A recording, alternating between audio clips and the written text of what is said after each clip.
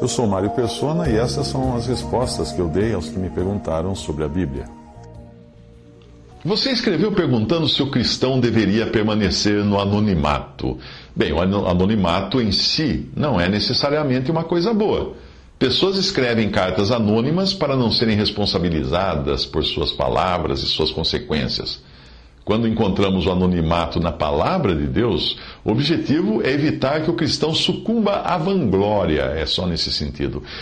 Como a própria palavra parece dizer, vanglória pode ser entendida como vã-glória, ou seja, a glória que não serve para nada, que é vã, porque não passa de vaidade.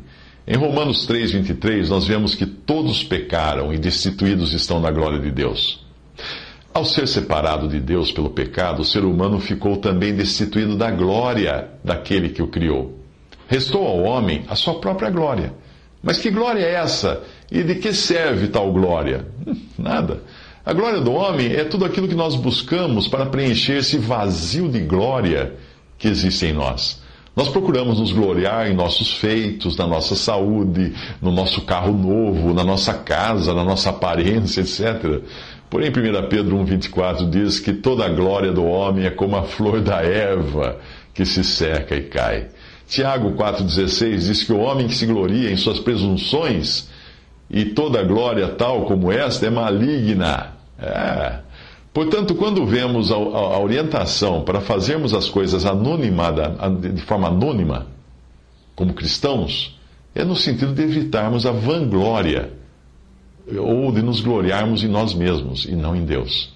É evidente que somente com a ajuda de Deus nós somos capazes de não nos gloriarmos naquilo que fazemos, ou de não nos sentirmos orgulhosos por isso. Isso está de tal forma entretecido na nossa natureza, que se qualquer um de nós disser que não se gloria em si mesmo, está mentindo. Nesse sentido, nós não temos um exemplo melhor e mais perfeito do que Jesus. Ele nunca quis atrair atenção para si mesmo. Ele nunca quis ocupar lugares elevados. Ele queria que apenas o Pai fosse glorificado em tudo o que ele fazia aqui.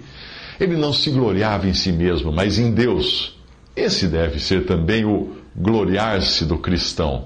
1 Coríntios 1,30 diz: Mas vós sois dele, em Jesus Cristo, o qual para nós foi feito por Deus sabedoria, justiça, santificação e redenção, para que como está escrito, aquele que se gloria, glorie-se no Senhor, não em si mesmo. O apóstolo Paulo repete a mesma exortação ao falar da obra do Evangelho em 2 Coríntios 10,16. Paulo não pretendia se gloriar no trabalho que outros tinham feito antes dele e conclui dizendo que não é aprovado aquele que se recomenda a si mesmo, mas sim aquele a quem o Senhor recomenda. Mas agora vos gloriais em vossas presunções, ele fala para os coríntios. Toda glória tal como esta é maligna. Uau! O Senhor Jesus criticou os fariseus em Mateus 23,5 por fazerem todas as obras a fim de serem vistos pelos homens e os serem chamados pelos homens Rabi, Rabi. Vós, porém, não queirais ser chamados Rabi, porque um só é o vosso mestre, a saber, o Cristo, e todos vós sois irmãos. Nessa passagem, o Senhor mostra também o erro de um cristão adotar títulos que o distingua de seus irmãos, como chamar-se a si mesmo de Rabi, de mestre, de doutor, de reverendo, pastor, padre, missionário, etc. É claro que dons como pastores, evangelistas e mestres, ou ofícios como anciãos e diáconos, são coisas que Deus deu aos homens, porém, jamais deveriam ser usados como títulos honoríficos, como os homens costumam fazer ao dizer doutor fulano, presidente cicrano, são títulos honoríficos dos homens. Mas nas coisas de Deus não existe título honorífico, porque ninguém é mais que ninguém. Nas coisas do homem está muito bem, tudo bem de chamar alguém de doutor, porque ele estudou muito para chegar a esse ponto, de presidente, porque ele concorreu a eleições e foi eleito, de mestre, porque ele fez vários cursos de mestrado, doutorado, etc. Porque são títulos humanos que distinguem os homens por suas posições na sociedade humana.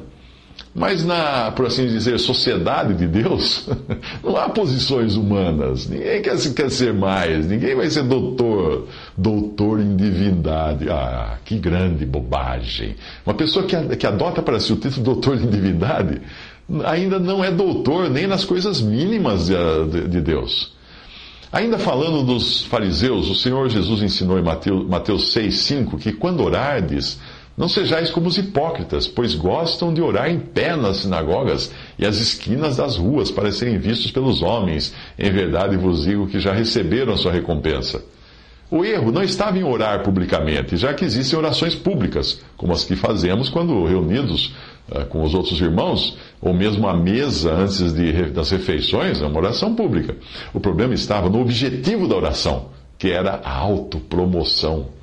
O Senhor conclui que por ser esse o objetivo desses fariseus, eles já tinham sido atendidos, já tinham sido autopromovidos. Se eu orar com o objetivo de ser visto, e não de me dirigir a Deus para expor as minhas necessidades, eu já terei sido atendido no meu objetivo, que era ser visto pelos homens, né? Mas não serei atendido nas necessidades, porque não foram elas, a oração não foi feita com esse objetivo, não foram as minhas necessidades o motivo da minha oração, mas foi ser visto pelos homens. Quando o Senhor Jesus fala de ajuda ao próximo, ele também exorta ao anonimato. Mateus 6,3 diz: quando tu deres esmola, não saiba a tua mão esquerda o que fez a tua mão direita, para que a tua esmola fique em secreto, e teu Pai que vem em secreto te recompensará. Eu creio que aqui vale também o mesmo raciocínio. Se eu ajudo alguém com o objetivo de receber glória dos homens, é só isso que eu vou receber em troca, não um galardão de Deus. Recebi glória dos homens, muito bem, devo estar satisfeito com a glória dos homens. No caso da coleta, que é feita na reunião da Assembleia, em 1 Coríntios 16,2 diz que no primeiro dia da semana, cada um de vós ponha de parte o que puder juntar. E em 2 Coríntios 9,7 diz que cada um contribua segundo propôs no seu coração. Embora a expressão segundo propôs no seu coração possa indicar um ato feito no anonimato, não se trata de uma lei ou de uma regra, mas nós faríamos bem se nós seguirmos o princípio do Evangelho que diz para que fique em secreto. Em qualquer situação, seja ao contribuir na coleta ou fazer o bem a alguém, o que o Senhor abomina mesmo é a vanglória. Não o ato em si de fazer o bem ou de dar na coleta, é a vanglória. O melhor é fazermos essas coisas no anonimato, porque muitos há que proclamam a sua própria bondade, mas o homem fiel, quem o achará? Diz Provérbios 29. Você proclama a sua própria bondade? Toma cuidado com isso. Em Provérbios 16,5 diz que o Senhor detesta os orgulhosos de coração. E em Tiago 4,6 diz que Deus se opõe a eles. Mas o que fazer quando se trata de escrever, por exemplo, um comentário bíblico ou pregar o Evangelho? Devo fazer isso no anonimato para evitar vanglória? Evidentemente, é difícil pregar publicamente mantendo-se no anonimato, atrás de uma cortina. Eu não consigo imaginar um pregador atrás de uma cortina ou falando pelo sistema de som ambiente para não se identificar. No meu entendimento, anonimato na pregação do Evangelho, principalmente no ensino e comentário das Escrituras, traz um sério perigo. Pessoas que falam ou escrevem anonimamente geralmente não querem ser responsabilizadas pelo que estão fazendo.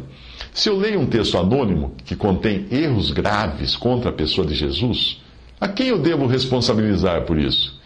Existe também o perigo da falsa humildade escondida na decisão de não assinar um livro ou um texto, dar como anônimo. O argumento mais frequente é que o autor não deseja ser louvado pelo que fez, mas ele quer que todo louvor seja dado a Deus. Pode parecer uma decisão muito bonita, mas eu pergunto, quem foi que disse a ele que aquilo seria digno de alguma admiração ou louvor? Não seria presunção do autor achar que o seu trabalho viria a merecer algum louvor ao decidir que esse louvor deveria ser só dirigido a Deus? 2 Timóteo 3,2 diz, porque haverá homens amantes de si mesmos, presunçosos. E Tiago 4,16 diz, mas agora vos gloriais em vossas presunções. Toda glória tal como essa é maligna. O melhor mesmo é também nestas coisas buscar a direção do Senhor, porque nem todos os que assinam o seu trabalho podem estar buscando sua própria glória. E nem todos os que não assinam o seu trabalho fazem isso para fugir de serem responsabilizados por algum erro. Digno de nota é o caso de Fanny Crosby, que escreveu mais de 9.000 letras de hinos. Muitos desses hinos cantados regularmente por muitos cristãos, como é o caso de A Deus demos glória, ou Junto a Ti, ou Quero estar ao pé da cruz, e outros hinos. A produção de hinos dela era tão grande que, para evitar que alguns hinários ficassem só com o seu nome em todos os hinos, os editores sugeriam que ela usasse pseudônimos.